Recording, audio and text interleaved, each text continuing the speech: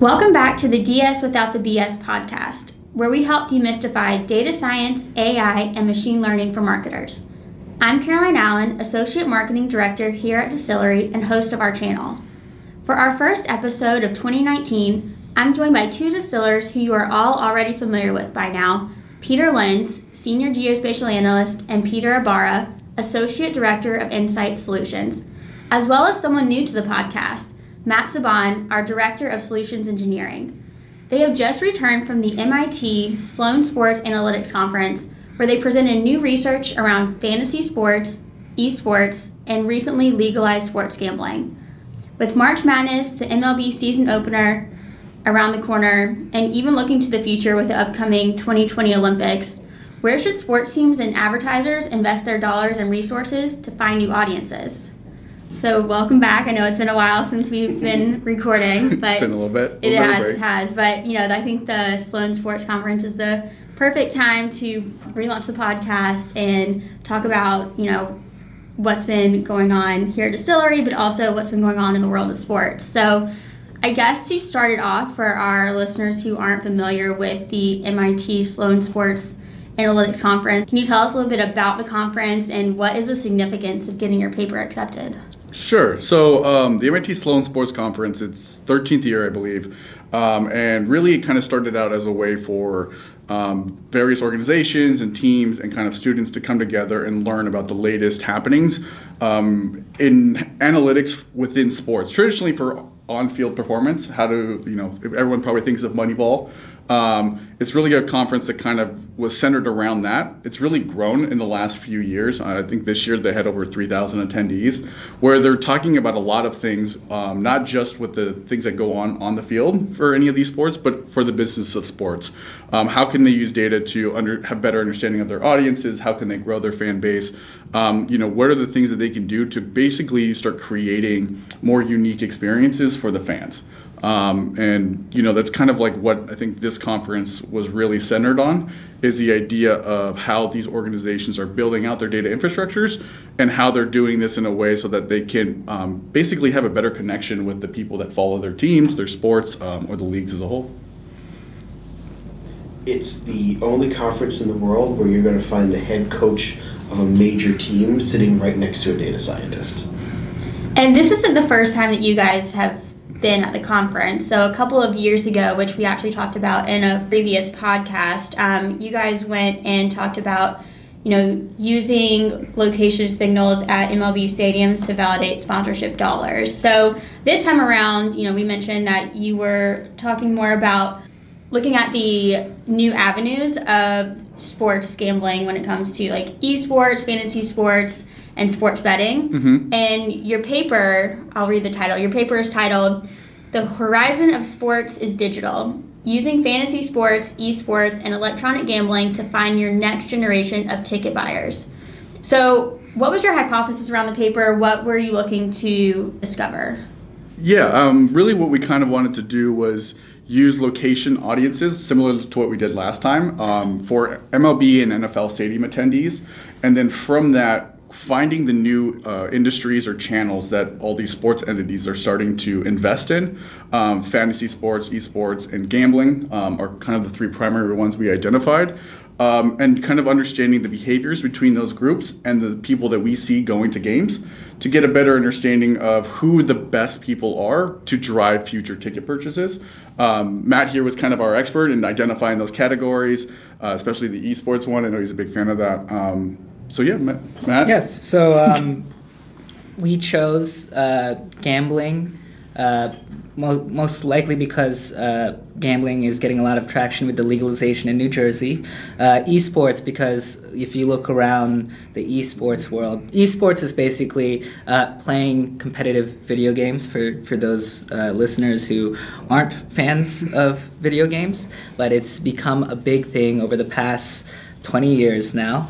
And one of the biggest esports, League of Legends, garners, for their Super Bowl event, they have about 22 million concurrent viewers around the world. So that was another audience we really wanted to focus on. And lastly, we selected fantasy sports because, that's something that even non-sports fans can really get into.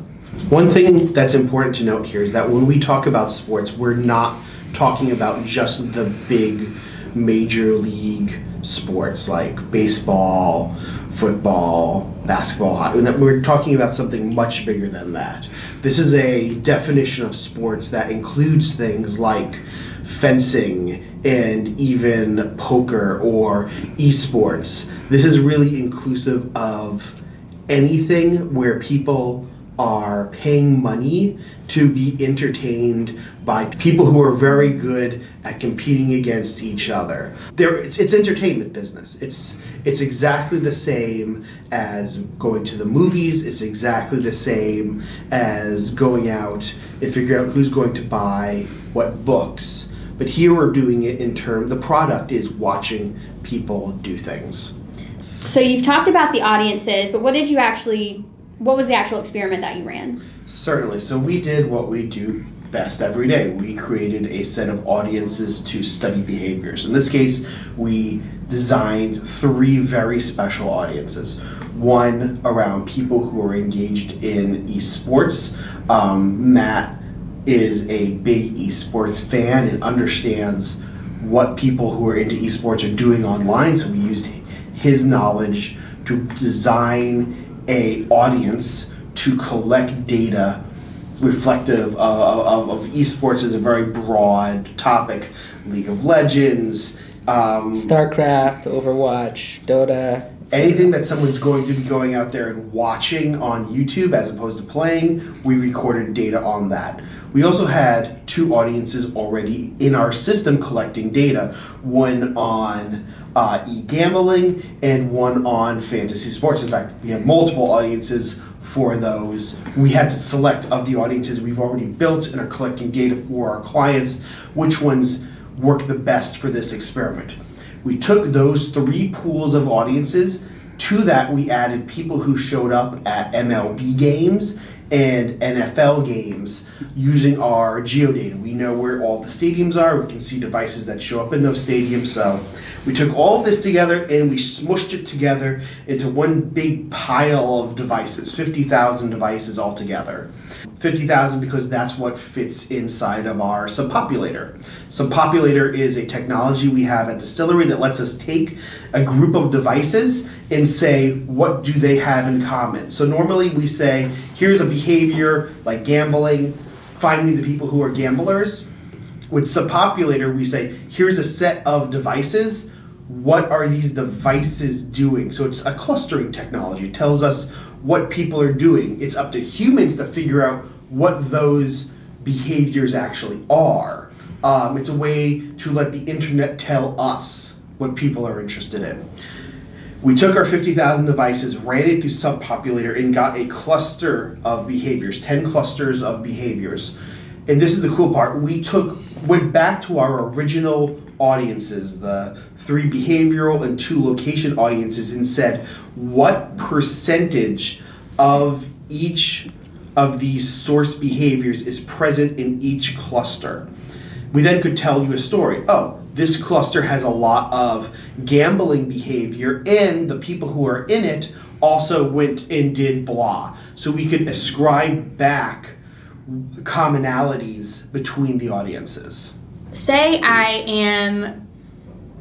I'm hosting the U.S. National Fencing Championship. What should I be doing as the marketer or as the company itself who's running this sporting event? How can I, attract new customers? How can I find new audiences for this form of entertainment? Yeah, no, that's actually a really good question. It was a common theme that we saw at the conference, whether it was fencing or any other sport, where really these organizations are starting to build out their internal data infrastructures. They want to have a more direct connection with their fans so they can basically do exactly what you're talking about, market to them, message them, develop content that's specific to their needs. And that's kind of like what this whole thing is about, is using the available digital channels that a lot of brands are using every day, and really bringing it to the sports world to develop those direct connections and to develop and make more intelligent decisions, whether it's for fencing or any other sport, really. One thing that these teams and organizations are learning, though, is that this data is a flood, and they're not ready for that flood of data. They're just massive scale when you're collecting all of this different information about all of these different people who are engaging with you. And that requires specialty knowledge. These organizations are very good at managing their players. They're very good at figuring out, the strategies for their teams. They know how to engage with traditional marketing methods because that's what they've been doing for the last 50 years. But the new data sources are overwhelming to them. And one of the key learnings here is that they need help. Some of them have gone out and built out the expertise. They've gone and hired data scientists and technical people to be able to work with this data, but that's expensive and difficult. You could instead go to a distillery who has all that skill, has all that knowledge, has all of the data, and use that as a force multiplier for their own organization. Right, and just to piggyback off of that, mining and gathering data is easy. Filtering out the noise is the hard part. And from the different brands that we saw there, such as the NFL, the MLB, I like to use the NFL as an example. They're putting microchips in the pads of all their football players, and I think they get about 13 petabytes worth of data per game. Okay, so you have a lot of data, cool. How do you make sense of it? And especially with this new this new context of like all these different data points, you need a specialist there, and that's just talking about the aspect of playing the game. How about marketing your brand? You have all those data points related to that. You need a different kind of specialist for specifically marketing or growing your brand, growing the fan experience. And that's something that I think here at Distillery we do pretty well. We've been doing for the past several years. Yeah, no, I mean, I completely agree with that. And I think that that's kind of where, as we were at the conference, one of the things that we felt we were actually pretty uniquely positioned as is because we're kind of a company that's data agnostic. We can take in any sort of data, we can do an output of it that can help brands in whatever way they want to go and utilize that. And I think that as we see sports kind of make these transitions over, there is a good opportunity for companies like us to come in and say, well, let's utilize all the things that traditional marketers have been doing, and let's help you guys kind of put together that infrastructure that doesn't just take in the data and clean it, but brings out the meaningful things from it so that they can start having those connections and really, the more important thing is monetize all of this stuff. They need to draft us for their teams. So, I mean, when looking through these, so you looked at 3 very specific audiences when you were doing this study, right? You looked at fantasy sports audience, esports, and sports gambling. What are some of the unique features or the unique characteristics of these different audiences that you found? Sure. So I'll talk about 2 of them. I mean, fantasy sports and electronic gambling. In our study, those were the 2 channels that we identified as being the best for future growth, basically converting fans to that traditional ticket buyer. And it should be stressed, that was what our goal for this experiment was. We were interested in exactly that, how to drive people into that traditional sports experience. Exactly. Traditional sports being Major League Baseball or NFL. Exactly. And how to get them into the stadium seats. Exactly. That's putting butts in the seats. And that's kind of what, as we were looking at this, how do we create those new fans? How do we use these channels to do that? And those were the 2 best ones. I mean, we saw things like sports gambling had a really high overlap with golf. Or like the fantasy sports, like it kind of makes sense that had the strong overlap that it does with the NFL. And there were really interesting opportunities where they can kind of understand the behaviors of the people that play them, whether they follow a specific sport, whether they actually go to these events, to kind of create that unique content. And I think the one interesting thing, and Matt can expand on this, is how kind of unique of a behavioral profile that esports had. Yes, so esports was definitely the wild card. So the whole impetus of this experiment was my favorite sports team, the New York Mets. Their owners bought an esports team for the game Overwatch. And I remember at the time thinking, man, the Wilpons are wasting their money again. Oh my goodness. Why don't they spend that money on an actual baseball player rather than a video game team? But, thinking about it, I was saying, hey, what if they're actually trying to grow the Mets brand by buying an esports team? What if they're trying to get those fans to become fans of the New York Mets? So, we ran the experiment, and it turns out that that's not the case. Esports, so yes, the Wilpons are wasting their money again. It turns out that the esports audience is a very distinct audience compared to fantasy sports fans or sports gamblers. They are really into the video games that they play. Another characteristic is they're into, for example, Japanese anime and Japanese comics or comic books, sci-fi. I don't want to use the term nerd because it can be derogatory, but I'm a nerd. We're nerds. It's okay. We're all nerds. We're all nerds. But they really like their games, and they really don't care about traditional sports, or sports ball, as they like to say. They are not conducive to being ticket buyers for the New York Mets, unfortunately. And that said, it is a very good investment if they want to invest in where the overall world of sports is headed. Yep.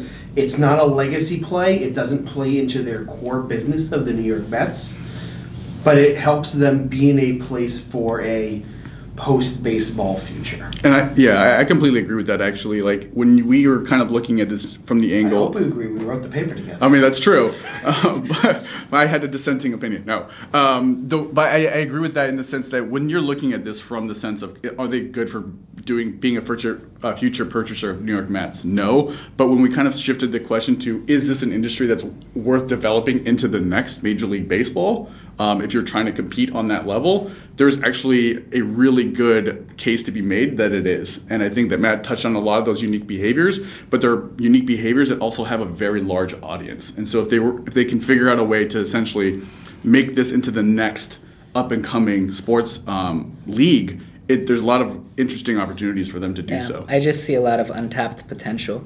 And what's more, these are behaviors that are young. When you take a look at the other two fantasy sports and e-gambling, you see a lot of signals that read older. These are people who have been in sports for a very long time. They're already hooked. They're already spending their money, but they are going to over time go away. And if you want to be where the growth is, you need to be with these esports leagues. Mm-hmm. And that's a conversation we were having earlier too. One of the key takeaways that you brought back from the Sloan Sports Conference was when looking at the future of sports and the future of marketing different, whether it's baseball or basketball or football, sports teams and brands need to understand that what value they're providing and how to really harness on that, right? Why don't you dive a little bit into the WWE and some of the things that we were talking about with that? Yeah, I mean, and that's one thing that when we all walked away from the conference, that we completely agreed with. Like the WWE and how forward-thinking they are, and I know most people probably don't think of them as being on a level of like Major League Baseball or NFL, but they really have a good understanding that a lot of what their job is to create content, is to develop new forms of entertainment so that they can have more direct connections to their fans, and so they can make more curated content for their fans, and gain like a higher level of engagement. And that's really what it's all about. And I think one of the most interesting things from the conference is we were listening to a panel with all the leagues, and then the WWE was there. NFL, MLB, they're kind of like trying to figure out ways to create maybe one or two pieces of like a viral moment within a game. And then they're trying to figure out how can we create more of those things, right? And then on the flip side, the WWE was talking about how they've developed basically a content creation or content marketing school that all of their performers go to down in Orlando. And they sports people, not performers. No, that's the term they use. That's the term that they use. WWE considers their employees to be performers. Keep on it. But it was like, and the reason why is because they understood that if we can teach our performers, our athletes, to use social media to create content that they can become their own entities within the league itself, and it can only be used to further their brand, further their engagement, and like find the next niche consumer that may not be a part of the core brand but is a follower of a specific person. Content is king. That's the message that I got from the WWE talk. And on top of that, if they're creating that personal connection, if you are using an app like Facebook, or I don't know if Periscope is still a thing. I don't know. But they are talking directly to their fans, and fans want more of it. They're buying it up. And that's something I think brand marketers are already very aware of, or they're all, jumping in that content game, whether it's, understanding who your key players in your companies are and building them up as thought leaders, and knowing that people are going to be more trustworthy of your brand if they have a personal connection to them, if they feel like you have expertise in a certain field, if you're a data company or a tech company. And as sports teams continue to evolve and grow on that marketing presence, they really need to harness what brands already do know about varying their marketing. Yeah, and I think that's completely true. And it's not like the other leagues don't have a social media presence. I mean, there's a lot of talk of athletes and how much they use Twitter, how much they use social media. And I think that the other leagues are kind of trying to figure out how they can use those things to essentially further grow, whether it's the NBA or the NFL. And I think, again, what was just so impressive about the WWE is how they're not thinking about that. They're like thinking about how they can turn this into an industry within itself.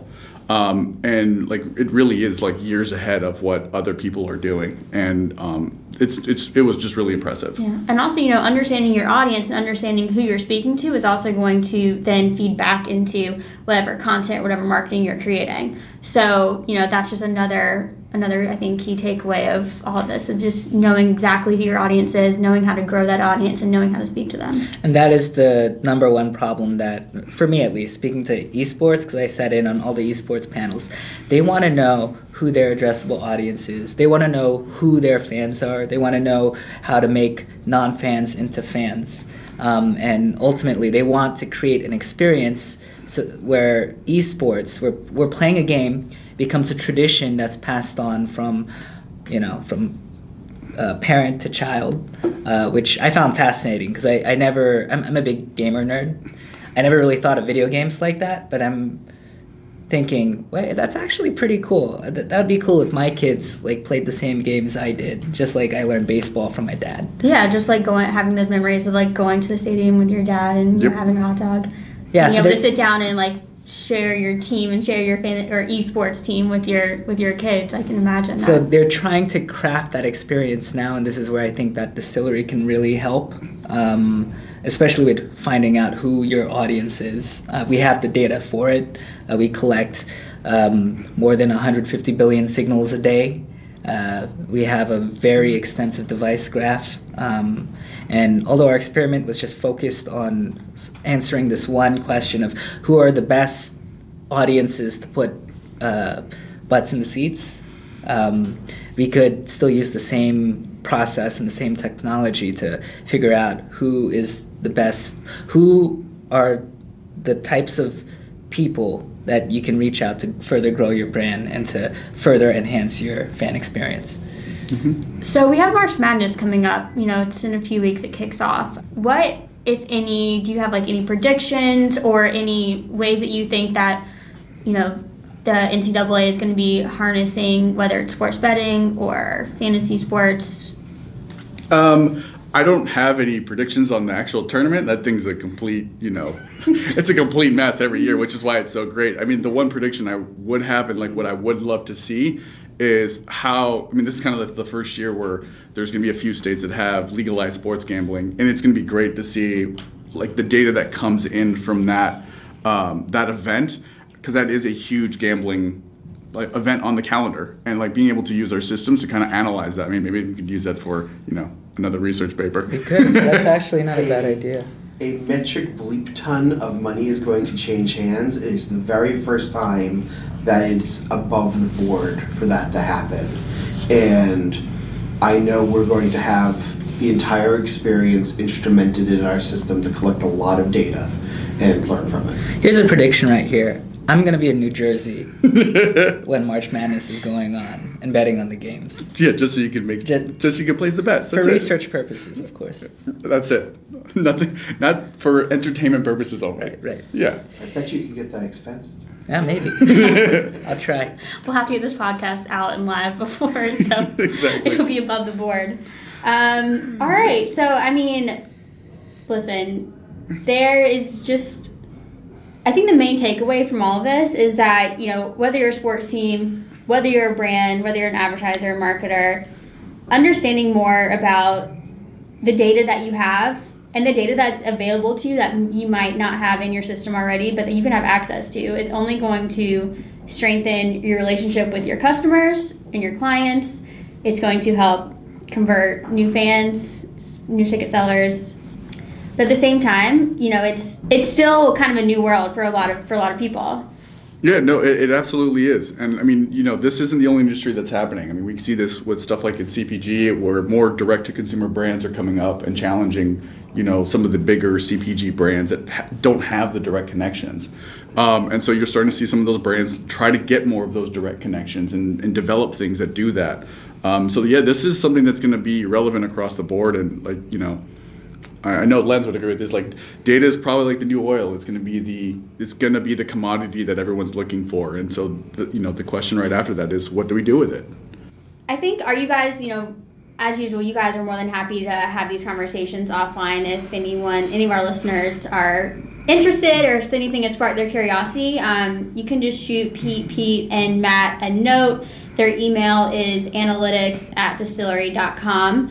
And if you guys want more information on the work we're doing here at Distillery, if you're interested in seeing how our audiences can help you make more strategic business decisions, whether you are a brand or if you're the NFL, WWE, fencing, give us a call. You can follow us on Facebook, facebook.com/distillery.intelligence, or hit us up on Twitter and Instagram @Distillery. Don't forget that's Distillery without the I, DSTILLERY. Talk to you soon.